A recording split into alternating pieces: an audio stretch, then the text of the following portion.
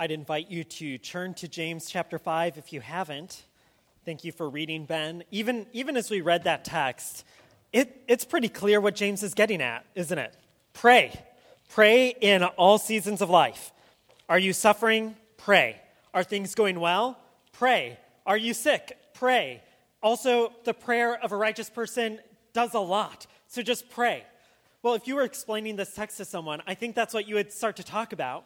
But then if you started to read the text, that clarity would give way to a lot of confusion as you start to explain what it means to anoint somebody with oil. Or why is it that sometimes you pray for someone to be healed, but they don't get healed?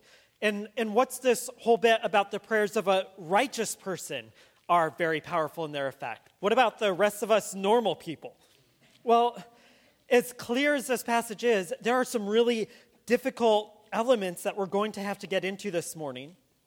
So I want to do something a little bit different, and I just want to start with the end of the passage to assure you that we should pray with confidence in the power of prayer. For all of the confusion that we might encounter in our prayers, we should pray with confidence in the power of prayer. So I direct your attention to verse 17, where James gives us this example of Elijah. He says, Elijah was a human being as we are, and he prayed earnestly that it would not rain, and for 3 years and 6 months it did not rain on the land. Then he prayed again, and the sky gave rain, and the land produced its fruit. That whole account comes from 1 Kings 18. I would encourage you to read the story of this guy and everything that God did in his life and through his prayers. And if you do that, I think you'll ask yourself a question. Why is it that James picked this instance as an example of powerful prayer? What about the occasion where Elijah prayed for this widow's son that had died, and then he came back to life? Or what about this contest that Elijah had with the prophets of Baal, where they're all gathered together? These prophets have been cutting themselves, trying to show the power of their God. And then Elijah prays, and fire comes down from heaven and consumes the sacrifice. How come James didn't pick these powerful instances? I don't know. I'll give you my guess, though. In this instance, Elijah prays, and when it's recorded in 1 Kings 18, there's not even a record that Elijah prayed. The closest we get is Elijah was in the presence of the Lord, and Elijah bowed down. So it's almost like James has picked the one mundane instance of prayer in Elijah's life and says he's just like us, praying prayers. But then if you keep reading, when Elijah prays for it to rain again, do you know what happens? It doesn't rain again. It doesn't rain right away. In fact, he sends a guy 7 times to look over the horizon to see if a rain cloud is coming. And at first, the guy sees nothing. And then each time, the cloud gets bigger and bigger and bigger. And I think what James wants us to catch on to is that when we pray, God hears our prayer, but he doesn't always respond on our timeline. So we need to pray with patient endurance and trust that God will act according to his will and in his time. I think all of us would admit that we're not very good at praying, and very often when we do pray, it's like, in the way my grandma said it, our prayers hit the ceiling and come right back down. It's like we don't actually believe that our prayers are powerful. But Elijah shows us a guy who's just like us, who prays, and it's very powerful in its effect. That's amazing. Now, you might be thinking, okay, but for real, this is Elijah the prophet. He's not really a guy just like me. Well, this is why you need to read 1 Kings and read about Elijah. Elijah is one of the most complaining, glum, just depressed guys that you're going to read about in the Old Testament. He is someone just like us. He's a guy who can do something great by God's power and then hide away and think he's the only God-fearing individual in all of the land. Isn't that us? We'll see God do something marvelous and even miraculous maybe in our lives in one moment, and then in the next moment we think, we're the only Christians on planet Earth. God is not with us. God is not for us. how miserable we are. That's Elijah. So take heart, take hope that prayer is powerful regardless of who you are. If you're one of God's people, God will work through your prayers. That should help us in everything else that we hit this morning. We should expect that we actually do connect with God in our prayers. I also want to front this with 2 sub-points.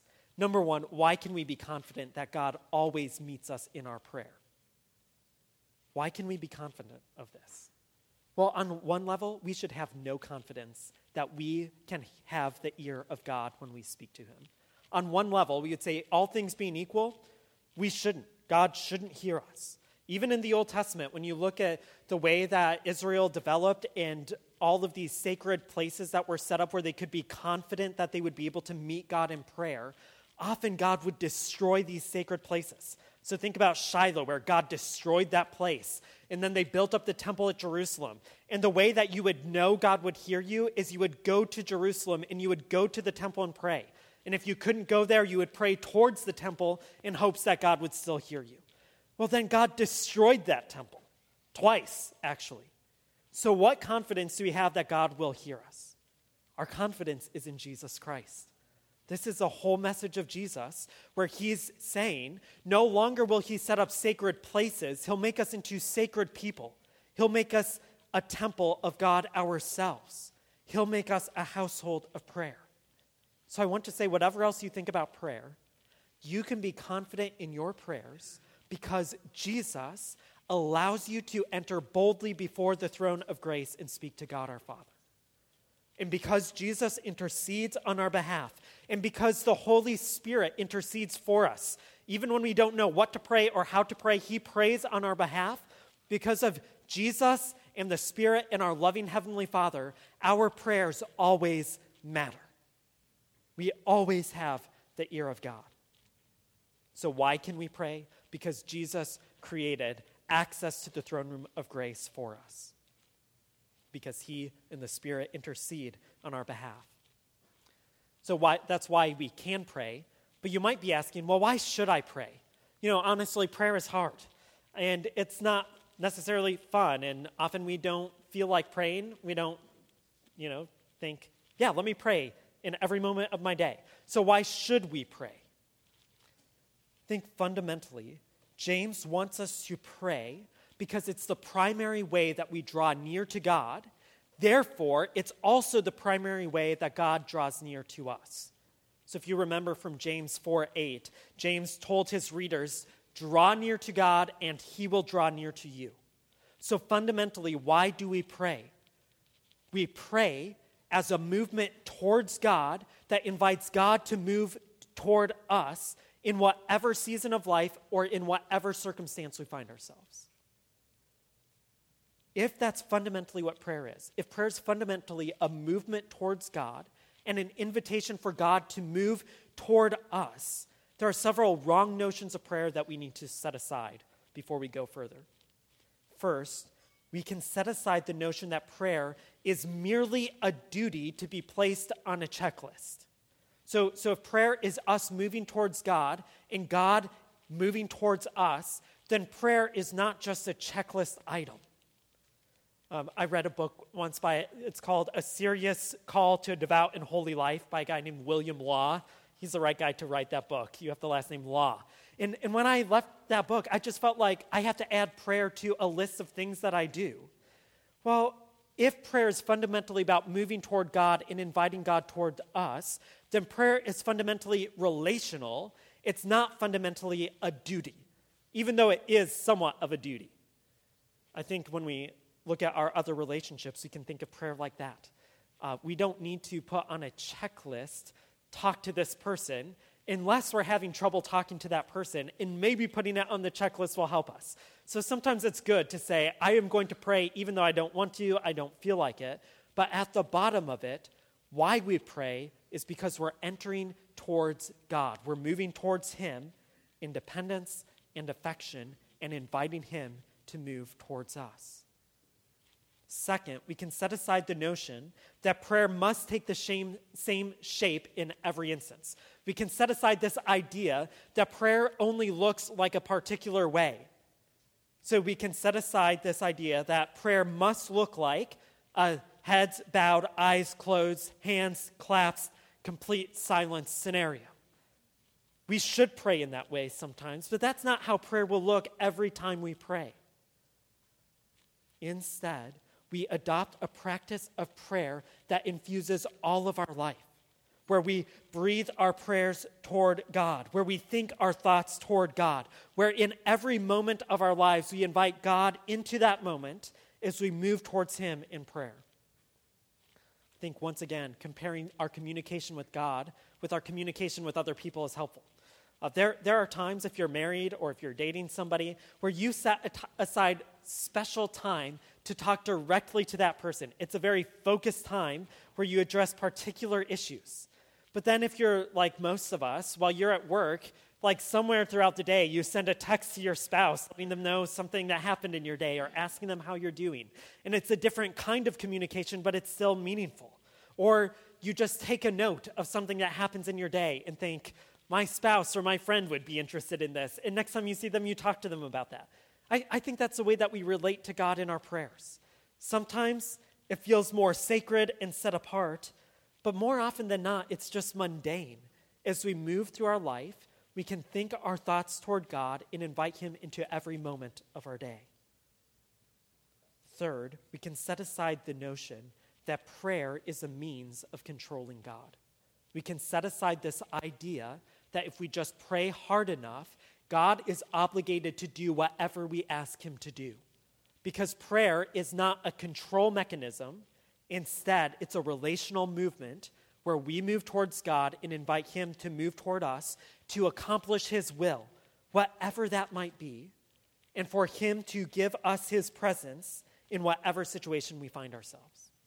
Prayer is a movement towards God where we give Him our wholehearted trust, asking Him for what we believe we need, but giving ourselves in that situation to Him so He can accomplish what He knows we need. We don't always know what we need.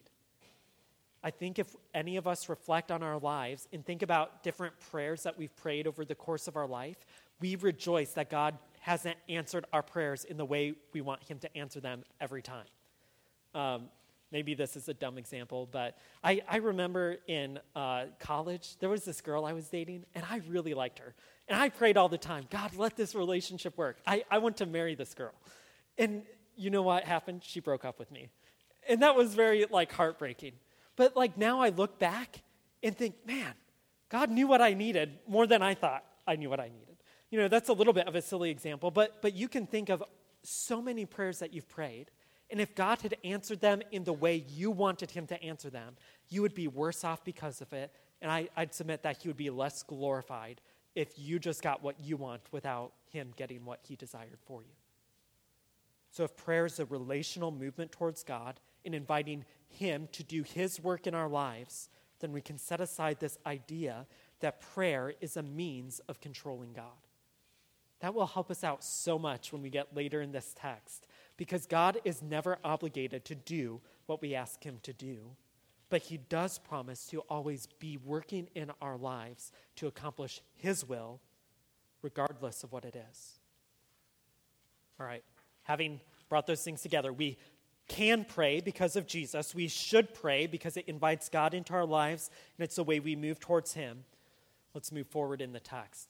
We then must pray in every circumstance. Look at verses 13 through 15. He gives three circumstances. If you're suffering, if you're cheerful, and if you're sick. Regardless of where you're at, you ought to pray. You ought to invite God into your life. You ought to move toward Him regardless of what you're experiencing. So first he says, is anyone among you suffering? He should pray. If I ask this question to our church, probably there would just be hands going up all over the place. They're suffering.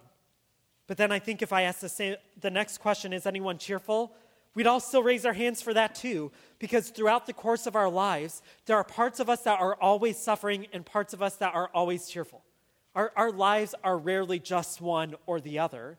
And I think what James is doing here is giving us the full spectrum of our life's experiences.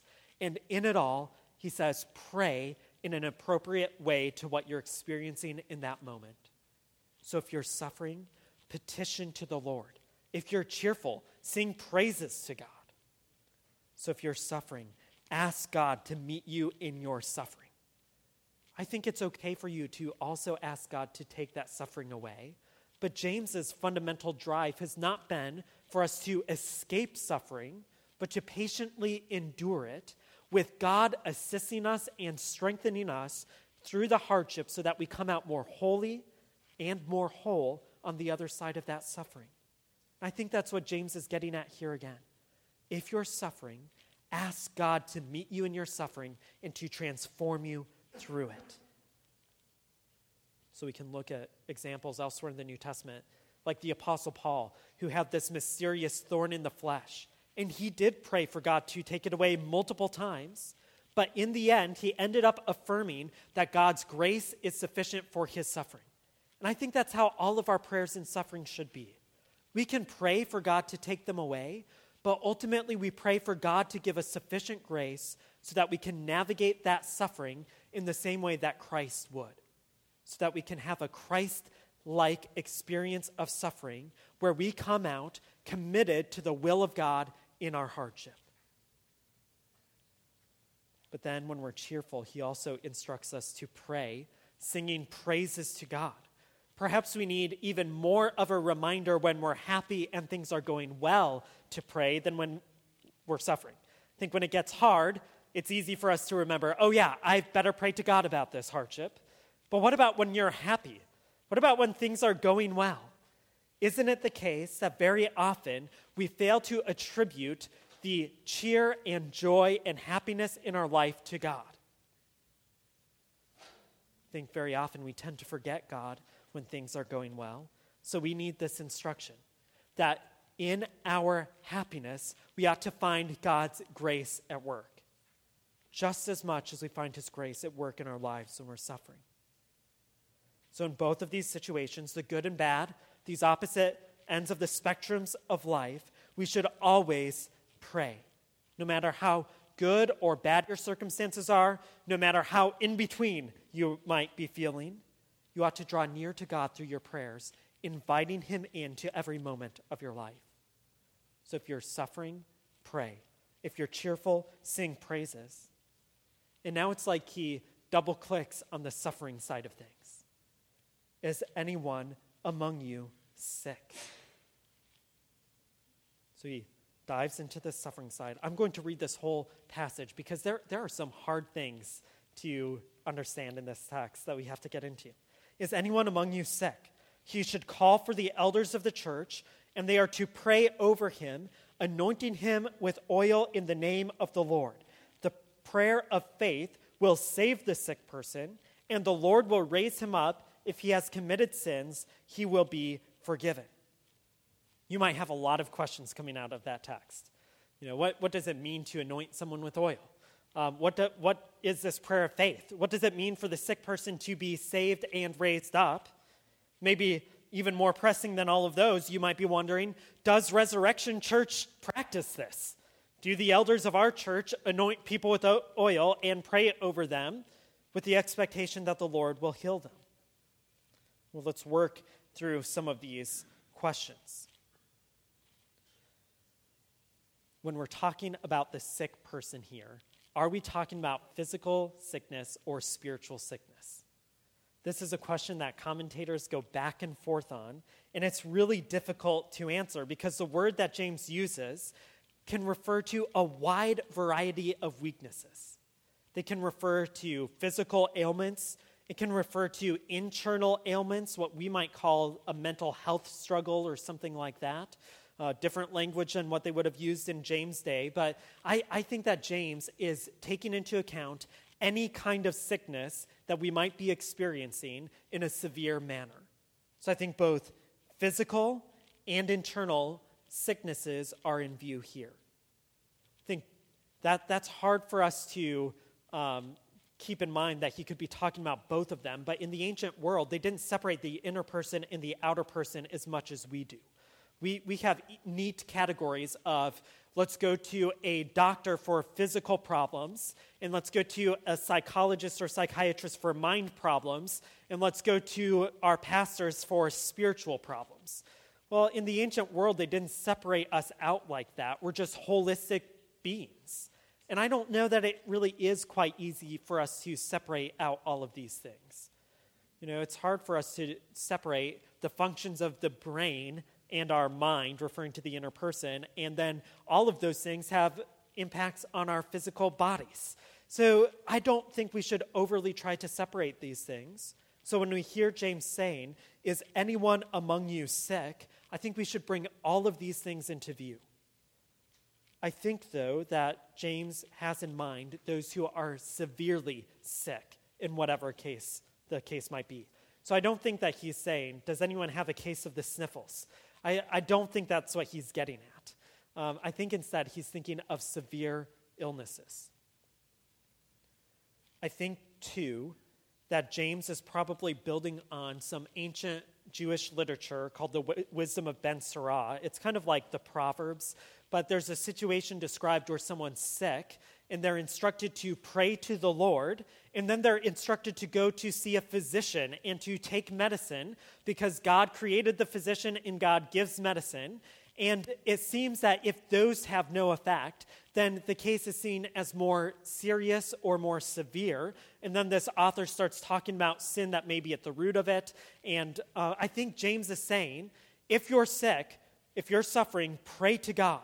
And if that sickness persists, go see a doctor. This is just the common standard practice among ancient Jews.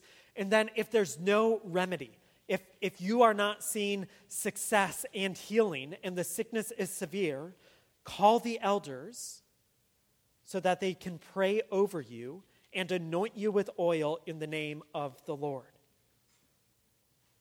So now we can ask some of these more detailed questions. The sick person calls the elders of the church. Who are they? Those are the pastors of the church. In the New Testament, elder and pastor and overseer all just refer to the same office. So this individual would apparently reach out, or they're instructed to reach out to the pastors of the church, and these pastors would meet with this person and pray over them. I think that's pretty simple for us to imagine. Pastors praying over people. That's not where our question comes in. Our question comes in with anoint them with oil in the name of the Lord. Now, this is a little bit mysterious, but I think it connects to Mark chapter 6, verse 13, where Jesus' disciples had gone out and they healed people and anointed them with oil. So I think it's probably connected to that practice in some way. But we probably have questions about what anointing with oil means. What does it accomplish? Is this a magical thing that happens? Or is this a medicinal thing that happens? Or is this something else? I think we can write off that it's a magical thing. There's no sense that anointing someone with oil has some magical property to it and this person is just magically healed. I don't think that's the case. I also don't think that James is saying oil is like medicine, so put oil on someone and it will function like medicine. So if that were the case, we might reject this command and say it has no relevance for us other than to take medicine. I don't think that James is saying, take your medicine. I think instead he's doing something different. So not magical, not medicinal. I think James is drawing on the Old Testament practices where individuals were often consecrated to God or set aside for a special work of God by someone anointing them with oil, whether it was a priest or a prophet, and in this case, the elders of the assembly. So anointing someone with oil is a visible sign that's communicating to that person and to the assembly, this person is being set aside for God. We're entrusting this individual to God as they're facing a severe illness, a sickness that has not been treated, and God has not remedied it through the normal prayers of the people. So we consecrate this individual to God, anointing them with oil and praying over them. I think it's important to note that the focus or the emphasis is on the prayers of the elders, not on the anointing with oil. So I like the way our translation puts it, turning that into a participle, where the elders come and they pray over him, anointing him with oil. So the emphasis is on the prayer. So it's God working through the prayers of the elders as they consecrate this individual for God's working, that they can expect God to heal this person. We have more questions to ask, but let's answer that question. Does Resurrection Church practice this? It would be interesting to take a survey. And some of us would probably say, well, I hope not, because I've heard about the Roman Catholics who do something like this, and it sounds like last rites or something like that.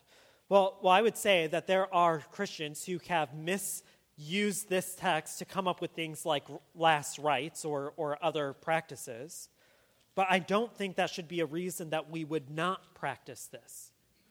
It seems to me that there's nothing in this text that would limit these commands to the apostolic age. I think that we ought to obey these commands. Now, we could ask, has Resurrection Church ever done this? Not in my time here. I don't know about the history of this church prior to when I was here, but we also have not had anyone who has asked us to do this. But I want to say clearly that we believe this is a command from the Lord that's active for us, and I believe that it's active for you. I think that there are times where, as elders, we would suggest this to individuals, but I think the emphasis is on the individual knowing their situation and reaching out to the elders, requesting this, as they themselves commit themselves to God in a special way in their suffering and in their sickness. So would we do this? The answer is yes. Now, I will maybe say there are times where we would suggest this. There are times when we think people should ask us for this.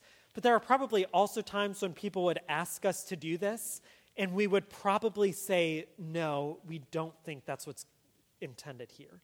So if someone came to us and said, hey, I have allergies every spring, will you anoint me with oil and pray over me? I don't think that's what he's getting at here.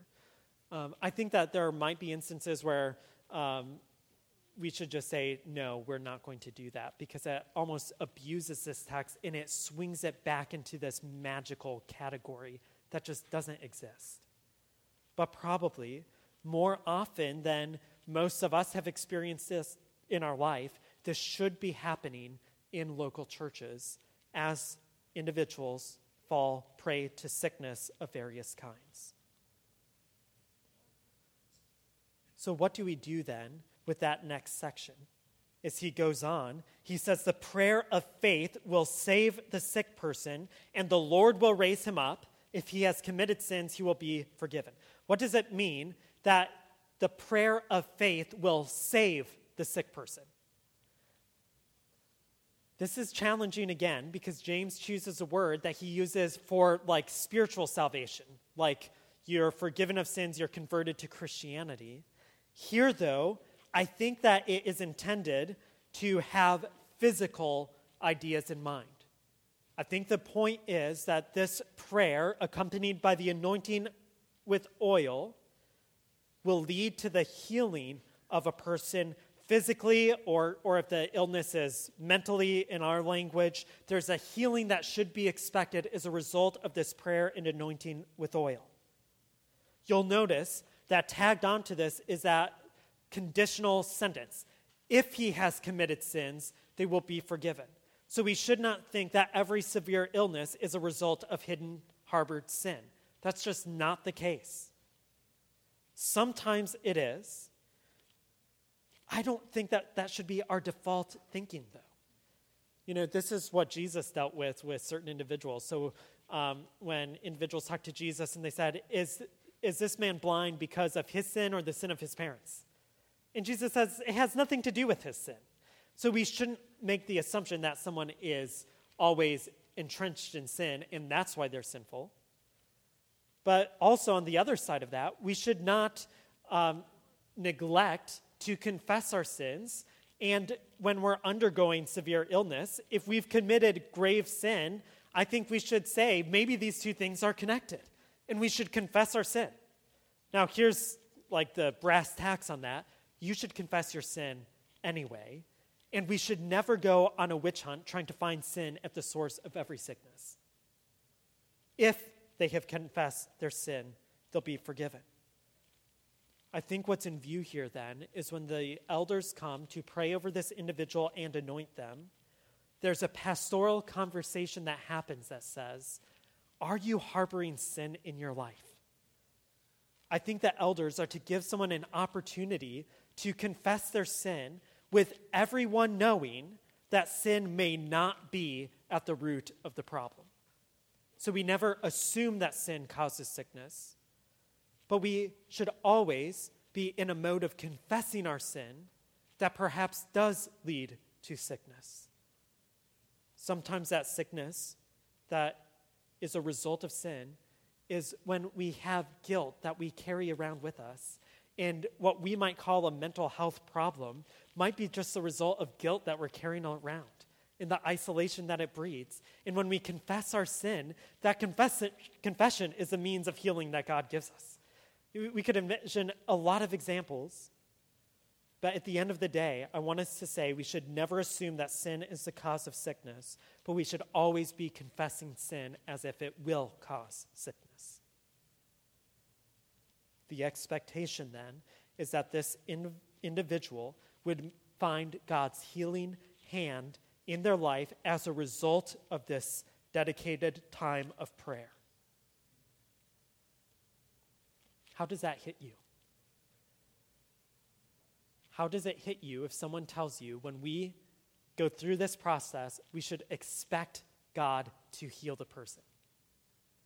If you're like me, I'm like, you sound like one of those crazy, weird faith traditions out there. That's not for us, I think this text is a good corrective for those of us who have very little confidence that God will heal people when we pray for healing.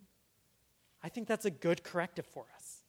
James writes very clearly here that we should expect and anticipate the healing work of God.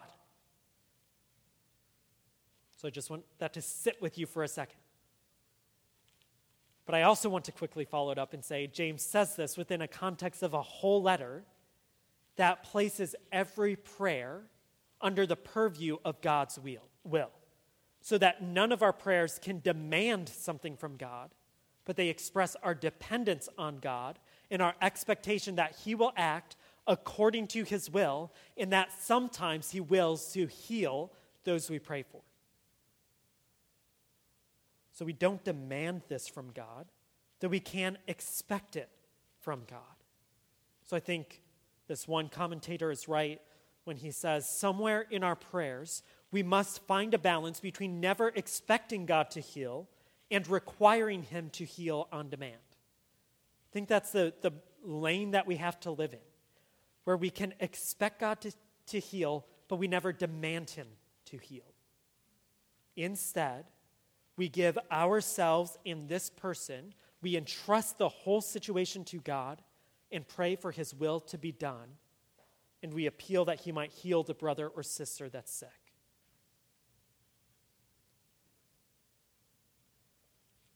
We need one final corrective, though, because the reality is that many of us have prayed for family members or other Christians, and God has not healed them. What do we do with that? I think James's regular appeals to suffering well until the Lord comes is our answer here. God will not eradicate all sickness and death until Christ returns. So we know that death, oddly, is part of our life until Christ returns. I think sometimes Christians can look at a text like this and say, well, let's just keep praying. Maybe this person didn't get healed because I didn't pray with enough faith. Or maybe they didn't go through this process or something like that. I don't think we should walk down that road. We know, as we look at the broader contours of the redemptive plan of God, that sickness and death are eradicated on the final day, but not until then. Instead of entrusting ourselves to God, we try to become immortal. And we try to get other people to become immortal as we go through every medical length to keep someone alive forever. We spend any dollar amount to keep somebody alive, and it's almost like instead of entrusting someone to God and praying in this way, giving them to God and praying for God's will to be done, we just pray for our will to be done, and we'll be satisfied with nothing less than immortality. That's an evil way to live, even though it sounds like we're trying to be pro-life or preserving life or something like that. We will experience death in this life, and that's part of suffering well. Dying well is part of living well. Even as we pray for God to bring us healing, we entrust ourselves to Him, knowing that we pass through the portal of death to find life forevermore. Those are our options. Pass through death or Christ returning. So we don't say that God has failed to keep His promises. We just say that we're part of a slice of redemption where God is working to undo death forever, and it might touch us. We might taste of death. Our loved ones will taste of death. Believers in here will, but we can still entrust them to God, because even if He doesn't raise them up in the moment that we pray, He will raise them up on the final day. So like Elijah's prayer, where we keep looking, we patiently wait for God to bring about the resurrection of all those who have tasted death in Jesus Christ. So we ought to pray in every circumstance. Number 2, though, we ought to pray in a community of confession. We ought to pray in a community of confession. He broadens his focus now in verse 16. Therefore, confess your sins to one another and pray for one another so that you may be healed. The prayer of a righteous person is very powerful in its effect. So we ought to be confessing our sins to one another as we approach the Lord in prayer. We ought to adopt a lifestyle of confession of sin that involves bringing other people into the picture. At Resurrection Church, we have to become a community of faith where we can confess our sins to one another.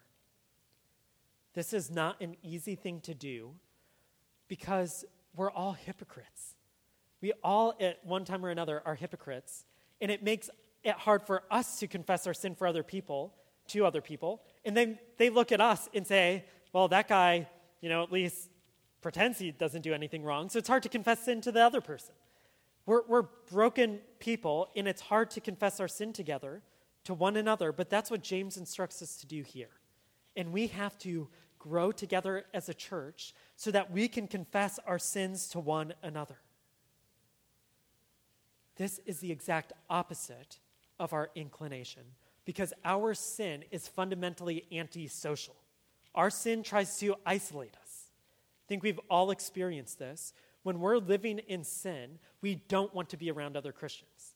We want to be isolated. We want to kind of nourish and cherish our sin and allow it to flourish in our lives.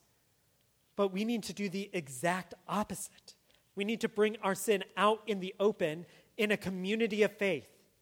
We need to confess our sins to one another so that they will pray for us, so that they will intercede on our behalf, because the prayer of a righteous person is very effective.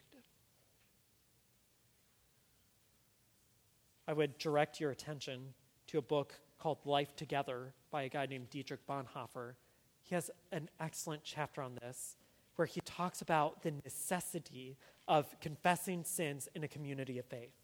I think some of us will read this and say, no, James, thank you very much. I'm happy just to confess my sin to God in private, and I don't need to bring other people into it.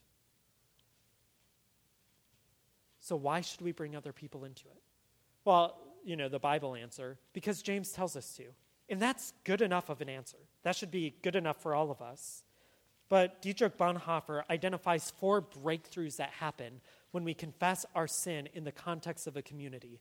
I just want to outline them here to encourage you to cultivate relationships within this assembly where you confess sins to one another and you intercede for one another. First, there's a breakthrough to true community. Bonhoeffer notes that Christians, even though they come together on Sundays and they sing and they pray and they share in the supper and they might meet throughout the week, Christians can be very, very lonely because they haven't broken through to true community as they confess their sin. Instead, they let sin isolate themselves so that their truest selves, who they really are, can never be opened up to other people because sin will be found there, and they refuse to confess sin. I think that this is like an epidemic in Christian churches, where there are lonely Christians, and the source of that loneliness is a refusal to confess sins to one another. Last night, I was talking to a guy. He's not part of our church, but he was telling me about how hypocritical everyone at his church is and how awful they are. And he was just so angry.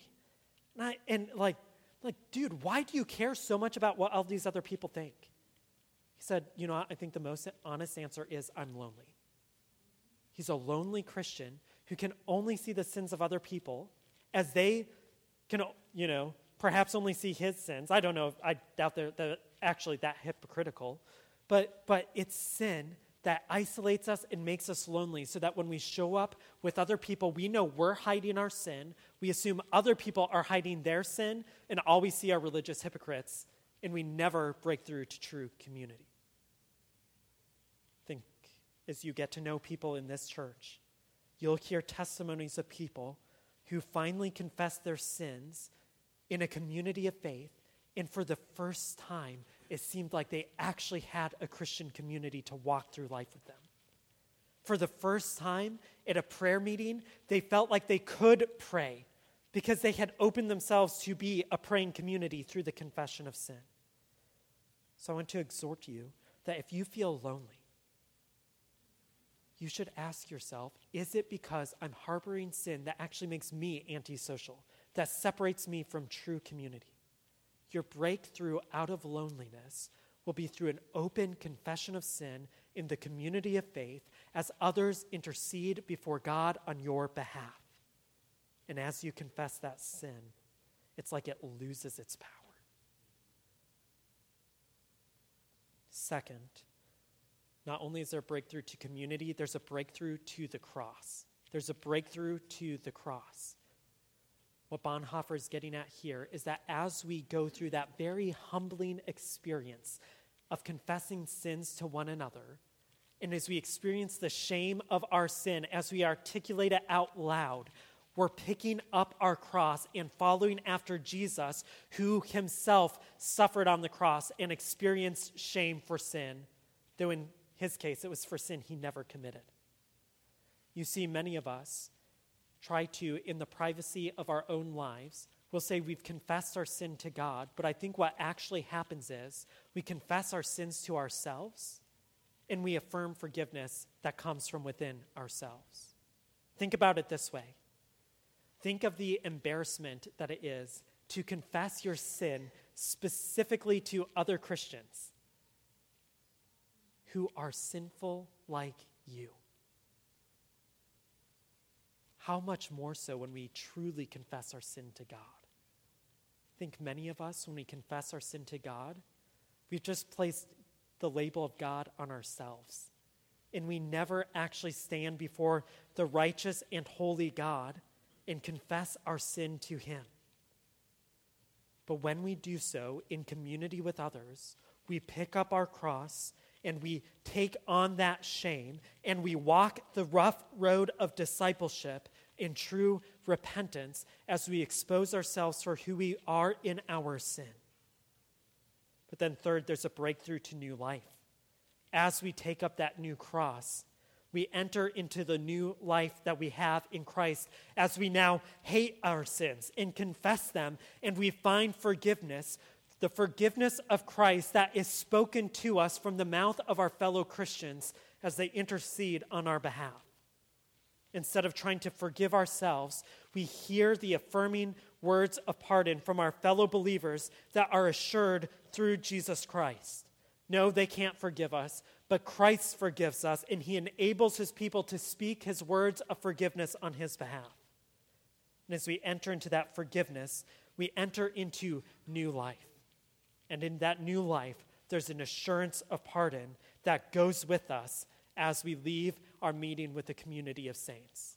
Instead of going back to our sin in isolation alone, we've given over that sin to God as we confess to one another. Certainly, our confession of sin should be done appropriately. Don't post it on your Facebook page. Don't stand up and proclaim it loudly. Instead, with those Christians who you trust as you've come to know them, confess your sin and find help with other believers. Ask them to pray to God on your behalf. And as people confess their sins to you, your responsibility is to keep that private. Don't talk to other people about the sins that someone else has confessed to you. But your responsibility goes further. You ought to pray for that brother and sister who confess their sin. You ought to appeal to God on their behalf, and then you can speak to them the assurance of pardon that they have in Jesus. You don't just hear their sorrow, their suffering, their sin, and say, that stinks. I'm glad you said something. You pray for them and you affirm where you are repentant, Jesus actually forgives you. If this does not happen as a regular practice within our church, I'm afraid that there are two negative outcomes. One negative outcome, when we fail to confess our sin with one another, is that we will all be a lonely people showing up every Sunday forced to be hypocrites. We will be lonely, and we will be hiding our sin, and it will ultimately lead to our condemnation. So we ought to confess our sins to one another. But there's also another bad path that happens when people remain alone in their sin.